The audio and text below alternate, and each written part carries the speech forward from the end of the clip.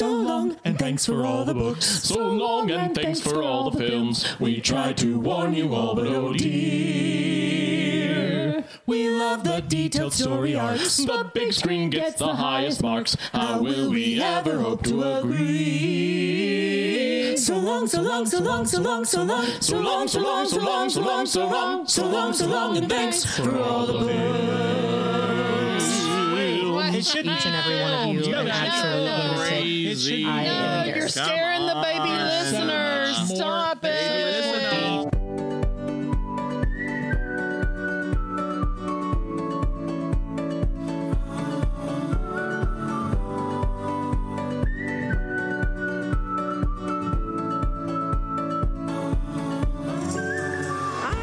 To The Book is Better. We are a family of four who reviews book to film adaptations.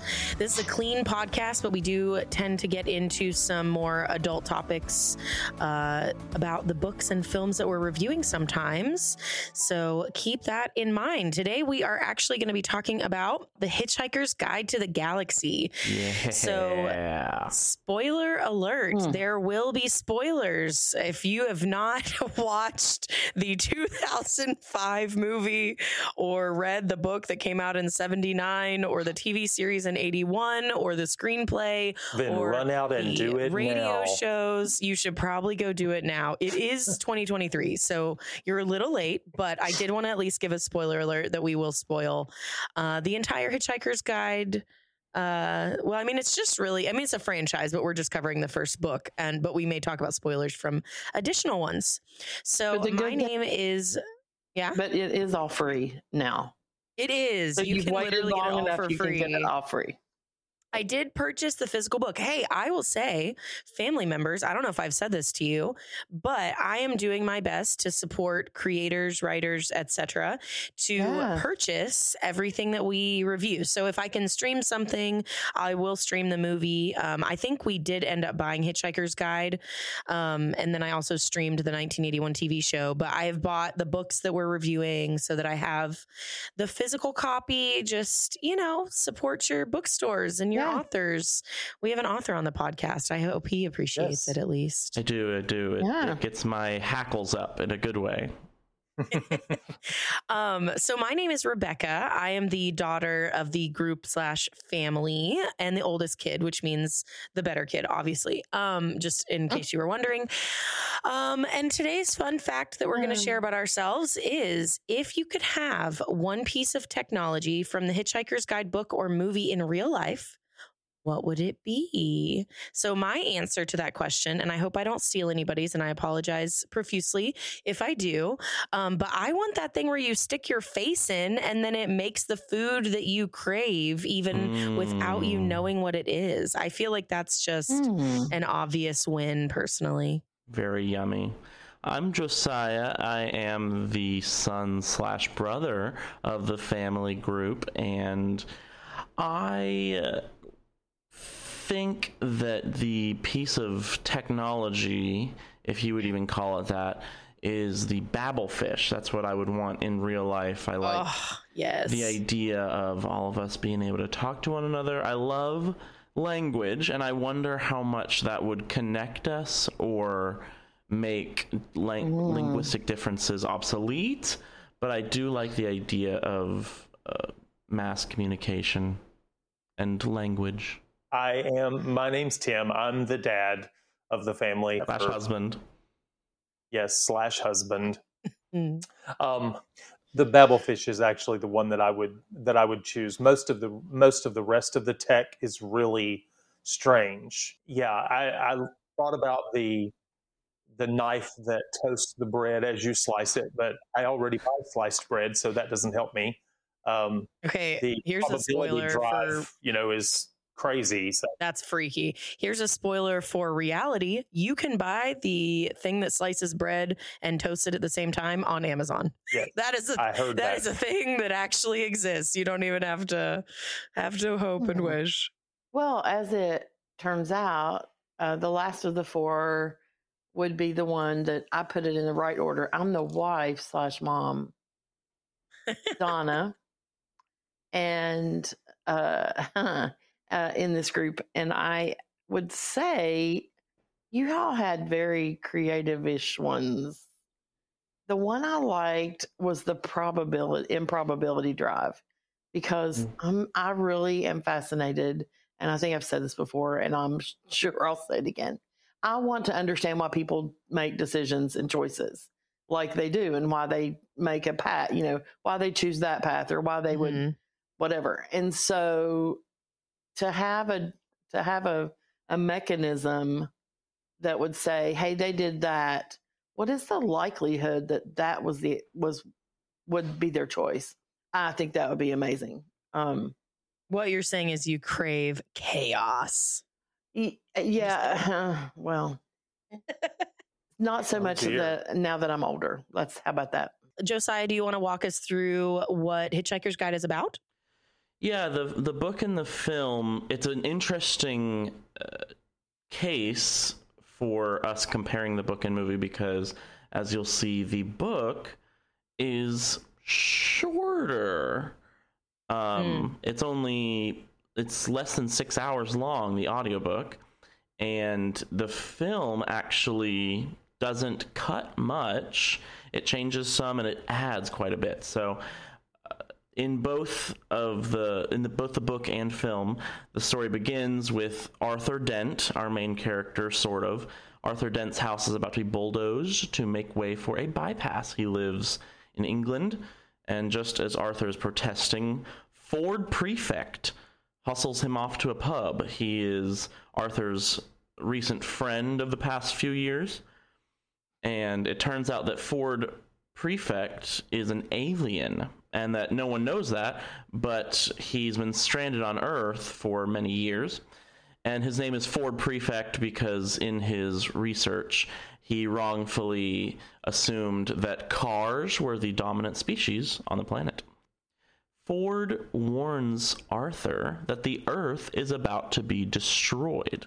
And he is absolutely correct. A Vogon constructor fleet soon arrives to demolish the Earth to make way for a hyperspace bypass in a turn. Why are they building a bypass? That's just one of my, I'm interrupting you, but that is like one of my favorite like quotes from the book, and that they do in the movie and in the show and stuff, is like, he's like, well, why are you building it here? It's a bypass. You got to build bypasses. Like as if it was like obvious. Yeah.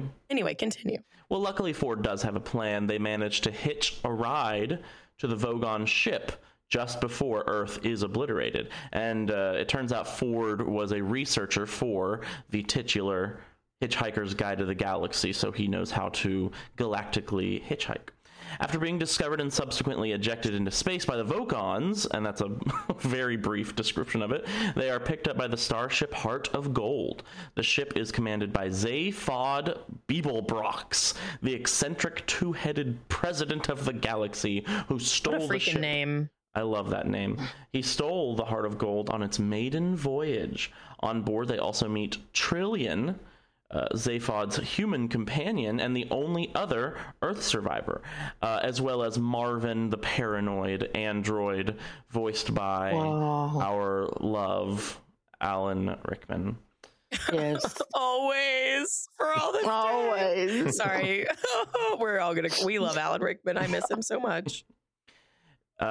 This is where the book and film start to diverge, but I'll try and describe it concisely. The group then embarks on a series of misadventures across the universe. Among the many absurdities they encounter, they discover the truth about the Earth's creation. It was a giant computer designed to find the meaning of life. They meet a super intelligent race of beings who look like mice.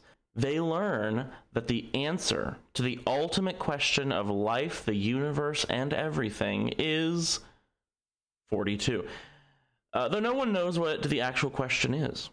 The book ends with the group setting off to the restaurant at the end of the universe, setting the stage for the next book in the series. And it is a short book. The plot is very streamlined, very random, and there's not a whole lot of conclusions, but in the movie, Zaphod is on a quest to find the legendary planet Magrathea, believed to be the home to the most brilliant and wealthy life forms in the universe. Meanwhile, they're pursued by the Vogons under the order of the bureaucratic vice president, Questular Rontok, who is somewhat infatuated with Zaphod and also Zaphod's deputy. On Magrathea, Arthur and Ford are separated from Zaphod and Trillian. Arthur encounters Slarty Bartfast, a Magrathean planet designer, who reveals that Earth was actually a supercomputer created by hyper-intelligent beings disguised as mice, designed to find the question to the ultimate answer of life, the universe, and everything, which is 42. Meanwhile, Zaphod and Trillian are captured by the Vogons. The Vogons also have a new leader, the religious zealot Hamakavula, a character who's only briefly mentioned in the books. Hamakavula was Zaphod's political rival. Arthur, Ford, and Marvin the paranoid robot rescue Zaphod and Trillian from the Vogons, and with the mice's request to extract Arthur's brain, as they believe he may subconsciously know the ultimate question, since he was a creature of Earth, the supercomputer designed to formulate the ultimate question. Arthur convinces them that the question and answer cannot both be known in the same universe, as they will cancel each other out, and the universe will be replaced by something even more bizarre. The group escapes just as the Vogons are about to destroy Magrathea and the mice, and they set a course to the restaurant at the end of the universe, with the film ending on a bit of a cliffhanger.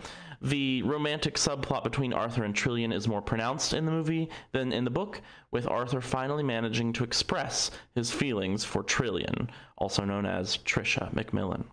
So that is a still very brief description of the random plot throughout the movie.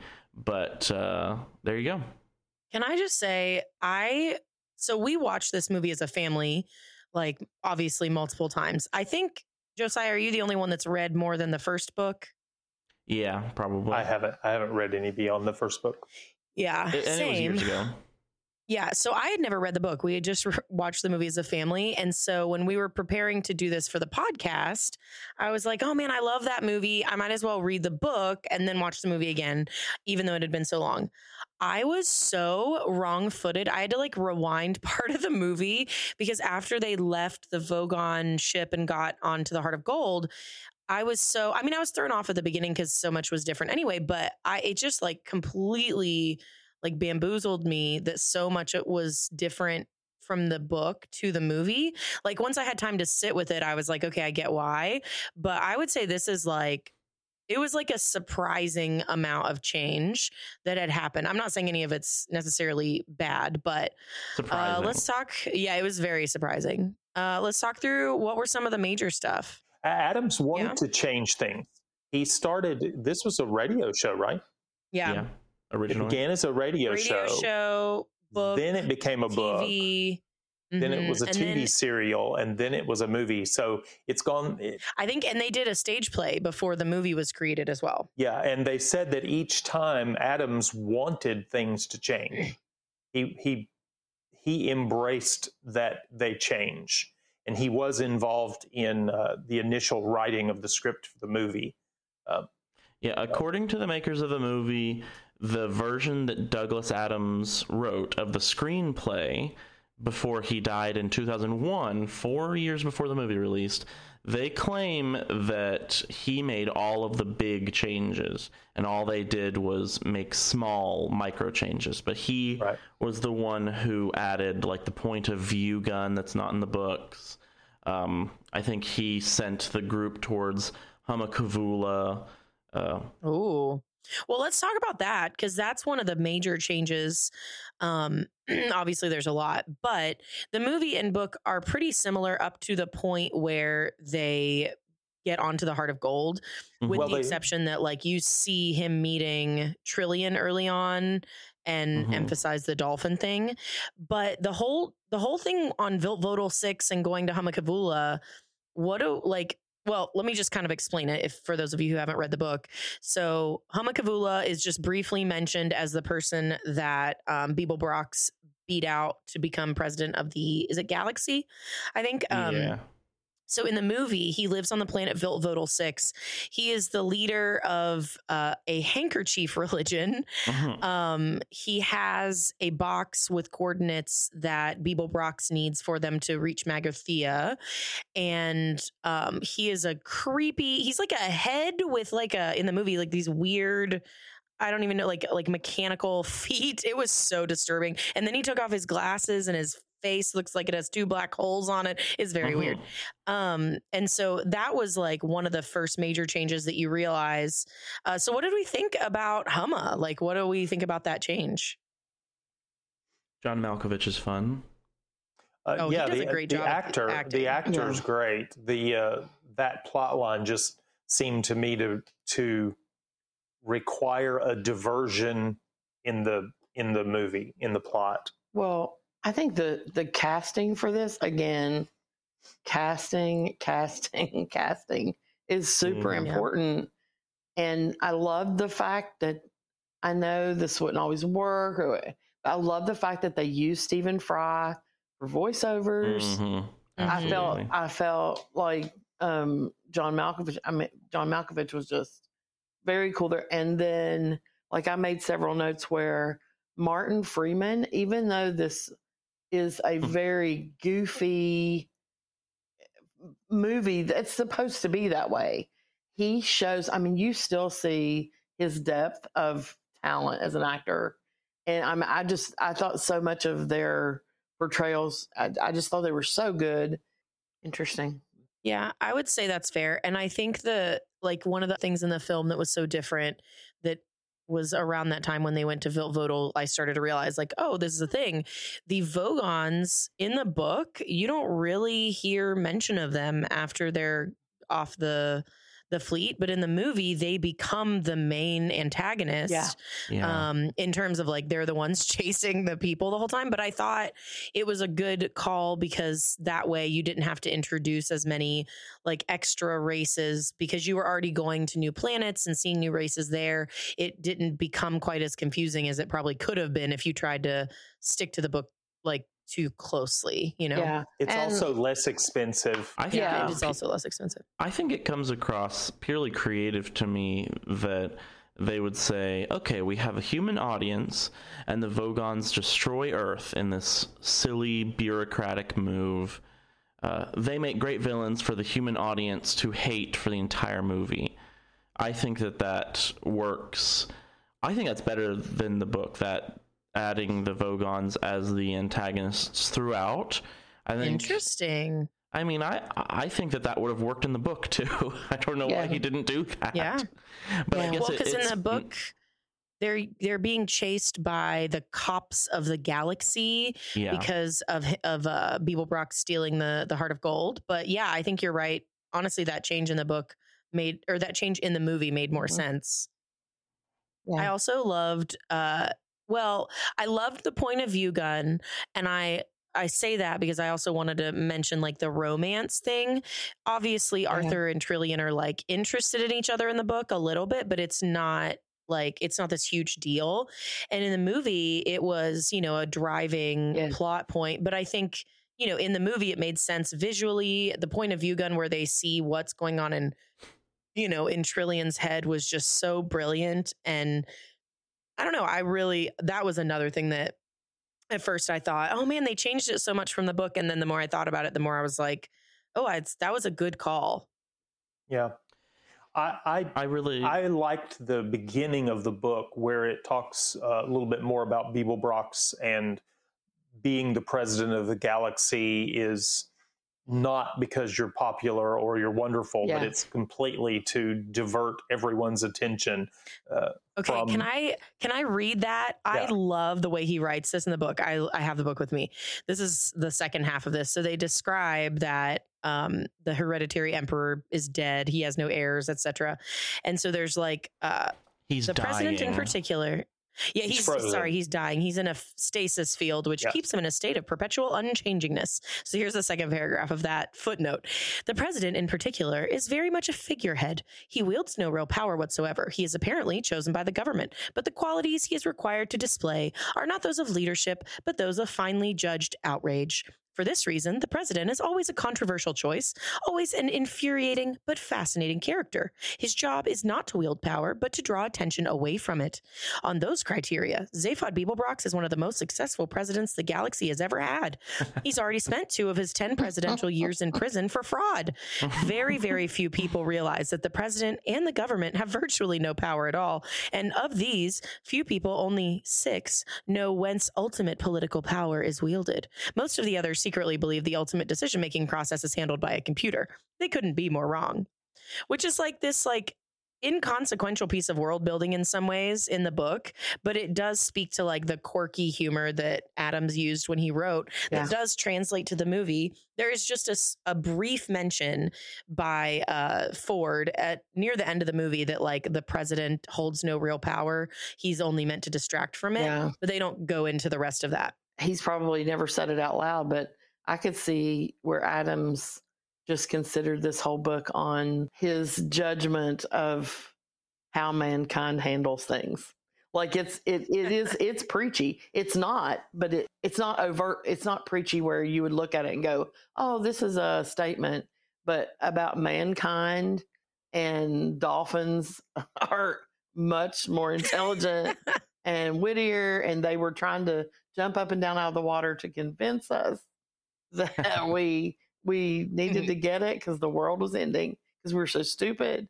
I mean, there's there's a lot of questions about like existence of God, and there's not a God. And I didn't expect that when I got into the beginning of the book. And there were a lot of things in there. Speaking of that, there was a quote near the beginning. And then one Thursday, nearly 2,000 years after one man had been nailed to a tree for saying how great it would be to be nice to people for a change, a girl sitting on her own, blah, blah, blah. I thought that was so funny. It was like you couldn't tell. He did great at not revealing his personal thoughts, but revealing a lot of personal thoughts. So I kind of felt like he had an interesting balance effect there. One thing I liked in the movie, a movie change, was Mos Def's Ford prefect. Oh, he was amazing. Good. It was so weird, and I loved it. I thought it was a lot better than the book Ford, which to me reads as a groovy drunkard. And it kind of feels very 70s to me. This, hey, groovy, baby, I'm just drinking all the time and everything's cool. Whereas, like, Mos Def plays Ford like a big alien, like a big weird alien. And I thought that was very quirky.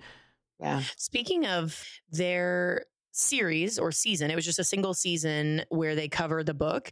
They kind of used the book as a screenplay. So the television show doesn't have a lot of changes, which I thought was really interesting. I know we're talking more about the movie, but it was really interesting to watch. Now the show was in 1981. So technology wise, it was really interesting just to see the difference between that and the 2005 one and just where things diverged.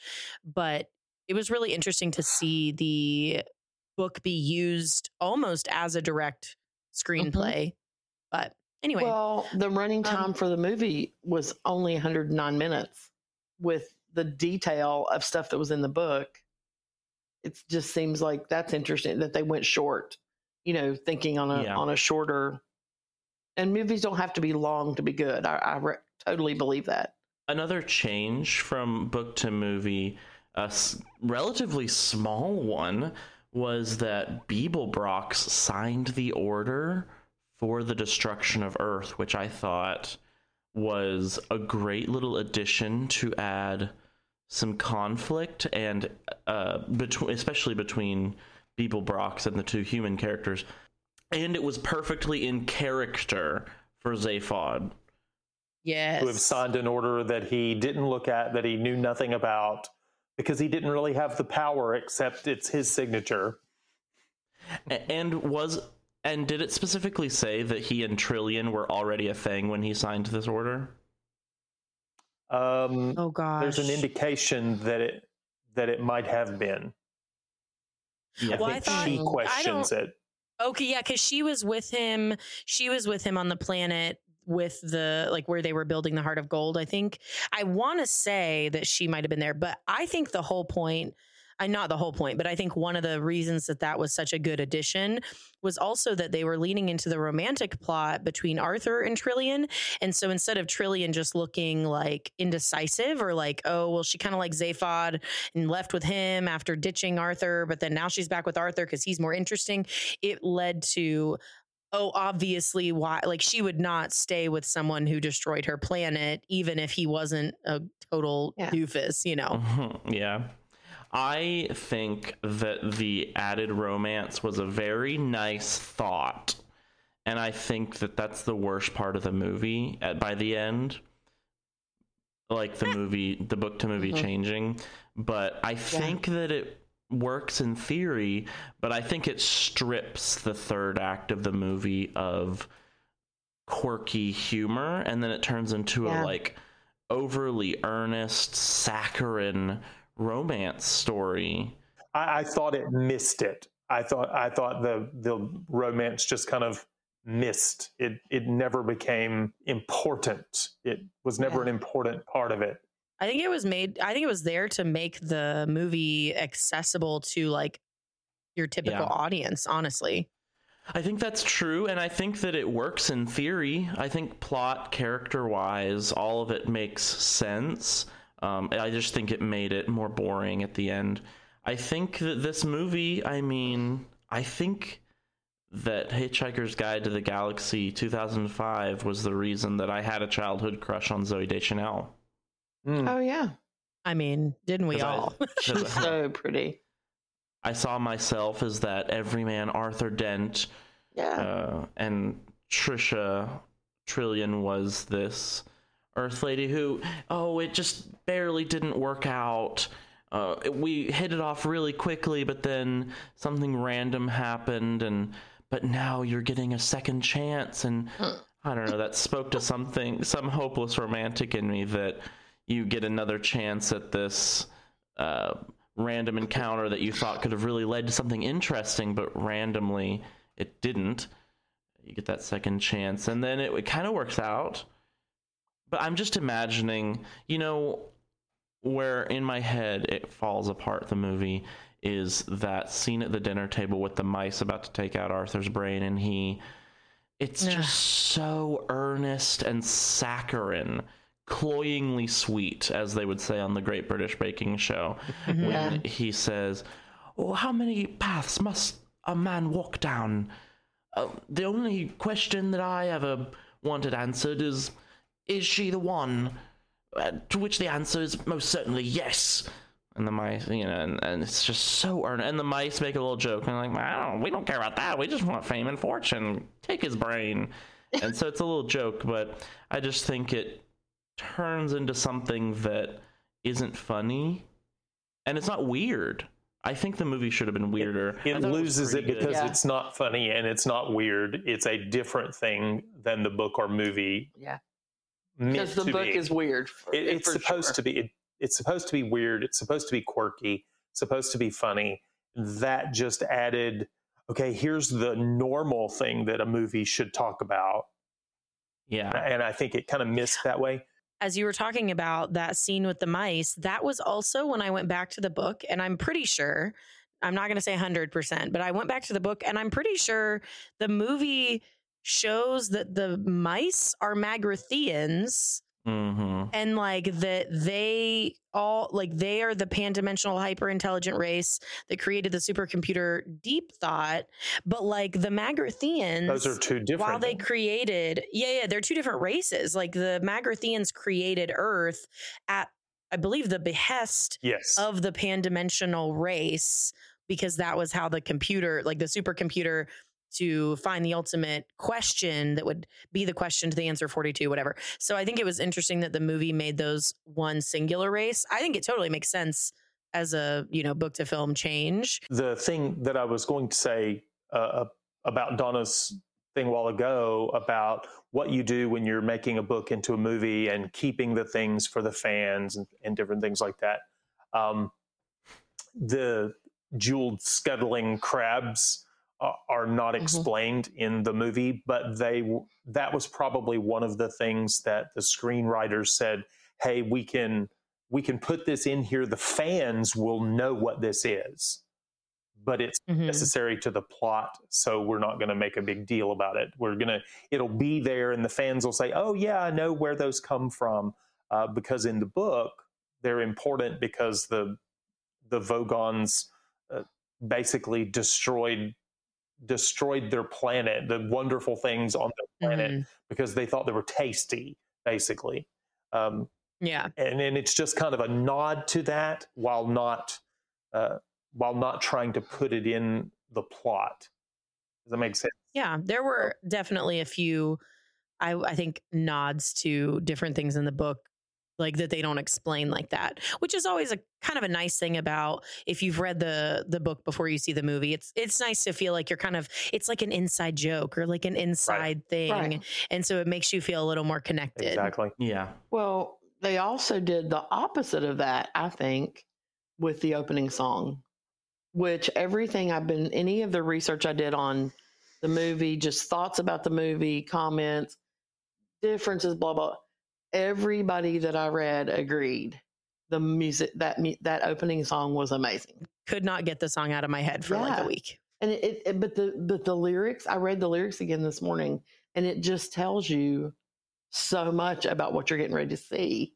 How did we feel about the fact that the movie ends with the Magrathian like builders asking Arthur if he wants to be back on like Earth Mark II?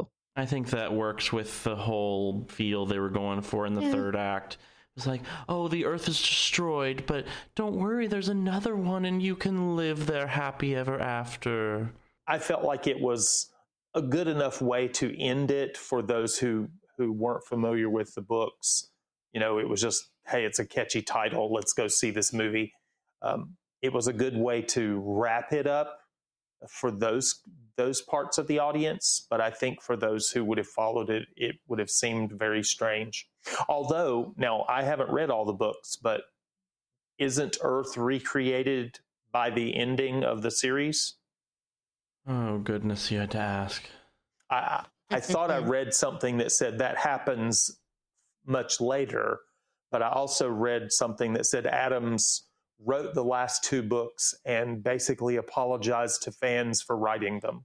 He said he shouldn't have written the last two because his heart wasn't in it and he didn't do a good job. I believe the fifth book was technically published after Adam's death, and it was like completed based on like draft work by another author. I think it was either that or a sixth book. It's the sixth book. It's the sixth book, but one of the books was very short.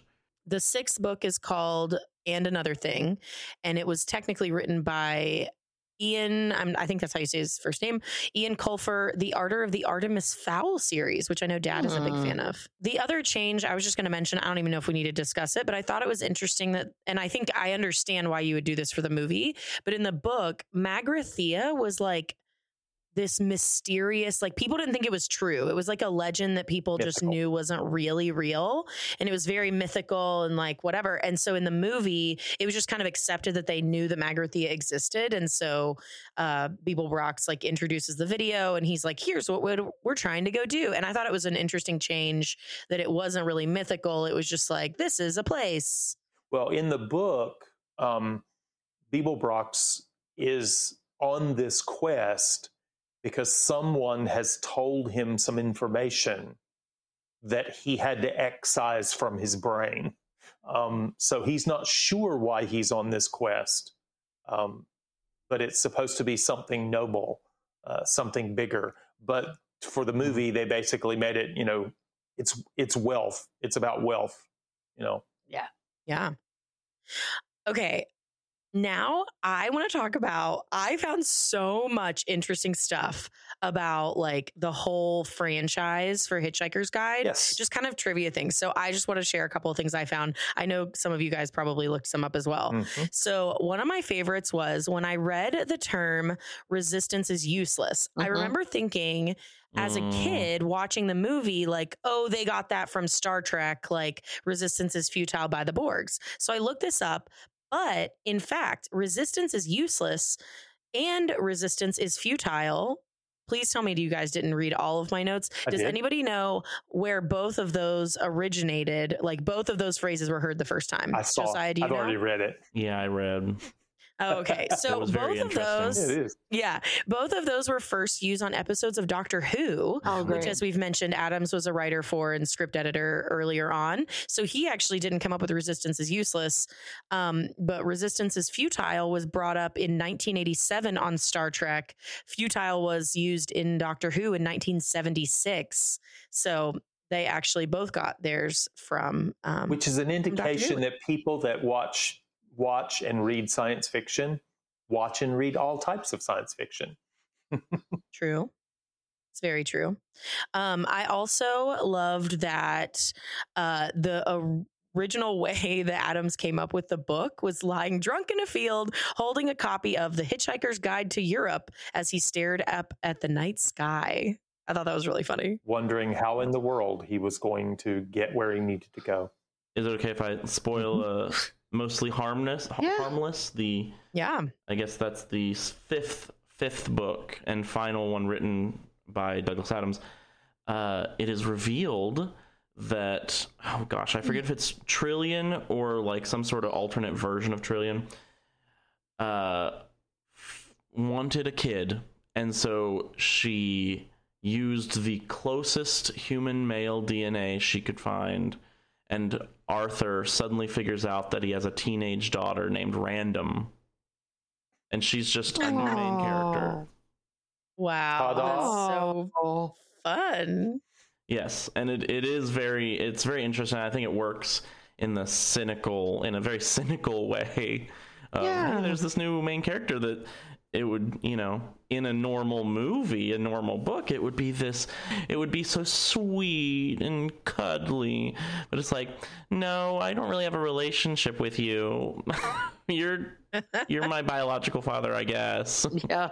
One scene I appreciated was one that was essentially, I don't know if I've ever seen a more unchanged scene from book to movie as the whale scene. So good. It was pointless, completely purposeless. Exactly as the book was written. Yeah. Yeah. I can't think of an example of less change to a scene. You guys, I honestly, like, this is a review thing, and then I want to do a lightning round of trivia stuff, but like, I loved what feels, in a way, it doesn't drive the plot forward, but all the world building in the book. I found myself laughing so many times, but you're also right. I think Josiah said this. I didn't really care what happened. Like the plot itself in the first book was not that interesting to me. I think the film adaptation actually made me care more about what was happening to the characters. Yeah. But the world building is so good. I literally just would crack up reading every random little thing. The description of the jeweled scuttling crabs and the thing about Ford Prefect's name. Yes. Do you remember that? Oh, it was a so rather ridiculous. Long and complicated thing. I think you might have gone to the restroom. I think I mentioned that it was because he thought the dominant species on the planet was cars. Right. And Arthur this one, I loved the thing about his dad. Okay, I'm just going to read this one too. I don't care. It's very funny. Ford Prefect's original name is only pronounceable in an obscure Betelgeusian dialect, now virtually extinct since the Great Collapsing Hrung disaster of year 03758, which wiped out all the Praxabetel communities on Betelgeuse 7. Ford's father was the only man on the entire planet to survive the Great Collapsing Hrung disaster by an extraordinary coincidence that he was never able to satisfactorily explain. The whole episode is shrouded in deep mystery. In fact, no one ever knew what a Hrung was, nor why it had chosen to collapse on Betelgeuse 7 particularly.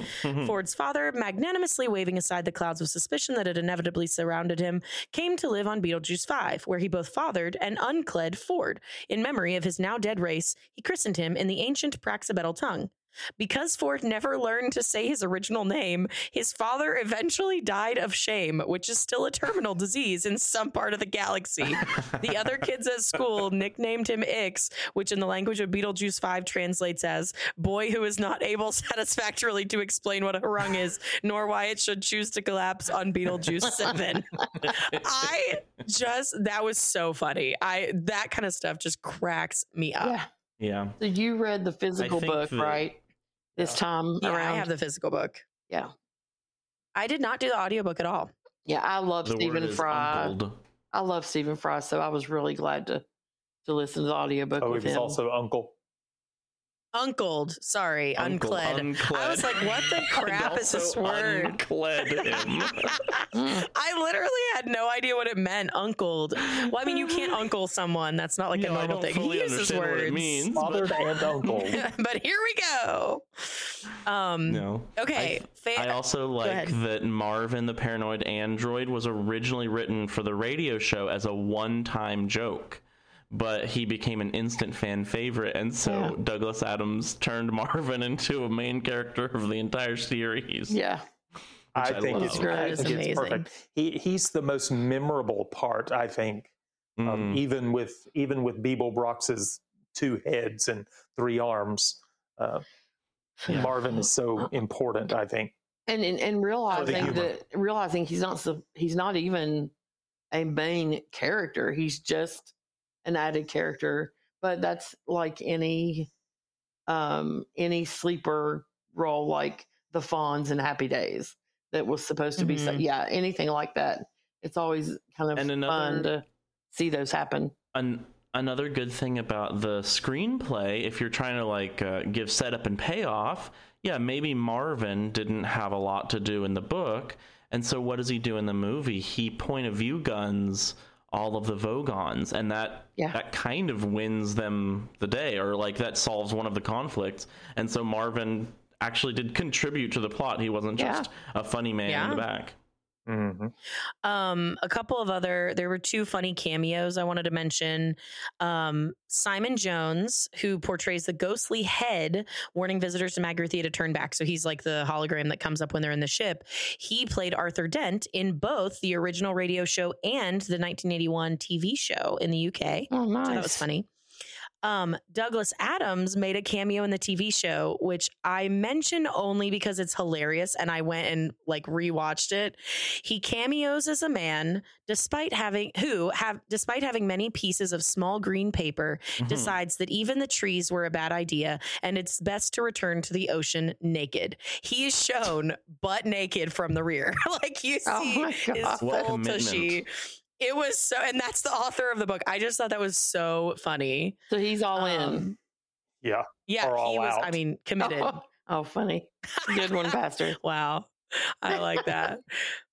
But anyway, the other trivia stuff is just that 42 and the Hitchhiker's Guide lore has just become such a permeating part of pop culture. Huge. Don't panic.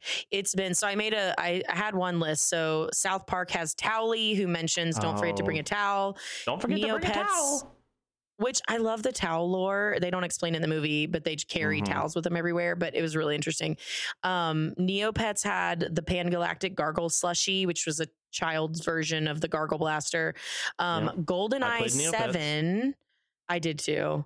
GoldenEye 007. Did I say 7? Oh my gosh. Okay. They had a mostly harmless award for the player who earned the least kills in a match, which refers to the book Josiah mentioned. Humans are listed as mostly harmless. That's their entry in the Hitchhiker's Guide. Nice. And PBS series Between the Lions has a rugby jersey sporting 42. That's not the only ones. I know Don't Panic is a thing. And I just think it's interesting that it was so, even though the movie in 2005 doesn't seem as successful as some other films, it is a permeating thing in tech, or not tech, in sci-fi culture. Oh, I see. Yeah. Well, I would say outside sci-fi culture too. Yeah, just into culture in general. Do you remember the 2019 original musical Greener Pastures? Oh, I remember that. It was by T. Josiah Haynes. I went and saw the worldwide premiere in person. Premiere over in Nashville, and there was a character in that musical who could only say the word 42. Oh my gosh. Was that I did not make that connection. I didn't. Oh my goodness. Oh wow. I'm so You sorry are that I did not fabulous. realize that. That's amazing. She knew the meaning of life, but no one could ask her the question. Nobody knew because the all question. she could say was the answer. 42. Oh wow. Oh I did not pick that up. So I I had one little thing that I wanted to just like pose to you as a fun little mini game, and then we can give our final reviews if that's okay. And if it sucks, we'll let somebody cut it. What? Don't tell him that. Listen, he'll cut stuff. I'm just saying. He hates when we talk about editing. I'm so sorry, Josh. What would it have been like if Hitchers? Oh, I can't breathe. I can't talk. Okay. What would it have been like if Hitchhiker's Guide was written as a horror story? I was thinking about this because you've got the destruction of Earth. They're attacked by the Vogons with the poetry. They nearly die at the hand of the Magruthians, and in the movie, like Humakavula, like he does like literally cut off one of Beeblebrox's heads, and he's a creepy creature. Like, how much of a genre switch would that even have been? You would lose a lot of the humor, which I think made the story what it was, and it was so entertaining. But as a plot, I think that a lot of it can be translated into you can retool it. Horror. It's it's this cynical view of, well, we all think that the Earth is this secure place, but an alien race could just come and destroy it all of a sudden and make you feel very helpless. And I mean, there's a lot of dark science fiction that it would feed right into, that kind of thing. Yeah, the characters feel very helpless throughout, so you would have to completely change the prose, but the plot could pretty well work as a horror plot. I don't think it would be as successful, because I mean, the best thing I think we've been mentioning about Hitchhiker's Guide is the world building, the random prose, especially read by Stephen Fry. Yeah. Love it. Well, I'll go first with my verdict, and then you can all give yours. I think that while it took me by surprise because it had been so long since I'd watched the movie, I think that the change from book to movie was done really, really well. I think that the additions, I mean, I actually didn't hate the love story. I'm more of a basic white girl in that. So like I don't mind the saccharine nature of it as much as you did, I think, Josiah, but I liked the introduction of the love story. I thought it felt very quirky. I know there were some criticisms that it wasn't quite as British or quirky as the book was. Like that was one of the big things that critics didn't like, but I thought it was just the right amount to make it accessible to a really wide audience. I like that it's a movie you can watch with kids, like, all of those things. I really enjoyed the movie. Like I said, I did enjoy the book. I'm not going to go as far as to say that the book is worse than the movie, but in this case, I actually am going to put them right next to each other because the book had world building that I loved, and it was super like engaging in that respect that you don't get in the movie. But because I didn't care that much about the plot by the end of it, I would put the movie on the same level because it's incredibly enjoyable. It changes the plot in a way that makes me care about it, and I thought it delivered really well. And like, I think a lot of that comes down to the casting being just so excellent. I had not seen the movie for a long time, so I had not locked a lot of stuff in my head. So I went ahead and listened to the audiobook. Then I watched the movie.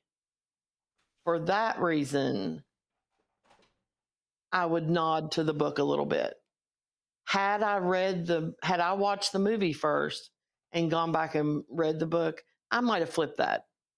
But I think I had that fresh sense of detail and quirkiness. And I think we mentioned earlier, the movie, maybe the makers of the movie were a little concerned that British quirkiness, maybe they were concerned it wouldn't translate to an American stage. I don't know how much that has a bearing in it, but British comedy has its own brand of weird. And so I think maybe if they were trying to, I don't know, calm that down, but still make it funny, So I'm going to say the book because you mentioned something that brings up an interesting point to me. does it matter which one we see or read first that colors our opinion? If we watch a movie and say, I love that movie, oh, it was based on a book, I want to go read the book, are we more disappointed with the book because it wasn't like the movie? Does it matter which we're familiar with first? I don't know how this will, as we go into the future, I don't know how all that will play out in my head. Because I understand what you're saying. Watch the movie first. Watch the movie first, then read the book? Because it's the shorter part. Well, I would say because it's less detailed, and so I think you're setting yourself up for failure when you read the book first. Hoping it will be watch close. The movie first. Usually you can enjoy the movie and then you can enjoy the book thereafter. It's like, because usually the book is a lot more detailed and you get in these people's heads a little more, you get more backstory. So it's almost like special features on a movie or something. Yeah. And so for me, I'm just looking at it to say, how can I enjoy the most of my life? And by watching the movie or TV show first, I'm going to enjoy that, and then reading the book, then I can enjoy that instead of going the other way, and then you only enjoy the book and you don't enjoy the movie and stuff as much. This time, despite the fact that the book came out the fall that I went to college, so it was a big topic among students. Yes, I went to college in the fall of 1979. Despite that, I had never read the book. Despite the fact that apparently I gave it to our son, I had never read the book myself. So I watched the movie first, and then for this, we listened to the book. I was very surprised at how short the book was. I did like the extra detail in the book, but when I read the book, it had been a number of years since I'd seen the movie. And so I'm probably going to cop out in this direction and say they are two different things. They're two different versions of Adam's universe. That's fair. And they both stand by themselves. One is not a copy of the other. One is not superior to the other. It's just different. So my review would be that the book is landmark, iconic, hilarious, and that style of writing, I don't think that really existed. I think Douglas Adams should get credit for at least popularizing it, if not inventing that style of writing, a parody of the travel guide. And I think that because as a little child, I often tried to replicate that when I was, writing my early stuff. I don't know how many of you read my Forever Friends content. Yeah. Was absolutely insane. Yeah, it was just Hitchhiker's Guide to the Galaxy in retrospect. I think that was during my era of, dear God, what is my brother doing again? I don't want to read this. Yeah. Now I just love your content. LOL. Maybe I should read the Forever Friends content and just post it on YouTube for fun. That actually is not a bad idea. But it's essentially a Hitchhiker's Guide to the Galaxy style of random things happen and you go off on random tangents that are more hilarious than following the main characters. Sure. And one thing I found that whenever I tried to insert a plot into this absurdist story, it didn't work. It was like, well, let me get back to the funny stuff. Was usually the reaction. And so I think that it was very noble and it was kind of a good thought to try to steer the movie towards more of a plot, mainly with the romance subplot, but also giving them a main antagonist with the Vogons and giving Trillian and Zaphod strife so that she kind of goes towards Arthur in that way. All of those different plot points, the Humakavula versus Zaphod feud, all of those story elements I think were good thoughts. But some of them worked and some of them didn't work so much for me. I think that with this style of writing and storytelling, the plot has to be a backdrop for a funny thing. And if it is not purely a backdrop, you have to think of the joke or you have to think of kind of what you're going for and then work the plot around it, because the funniness is the main point of this style of writing. And I think the movie did a pretty good job of translating it to a Hollywood screenplay, but the book was revolutionary and the movie was not. And I think the movie was definitely a great movie. I wish that we would have had a different director. I think that sometimes it was played too safe.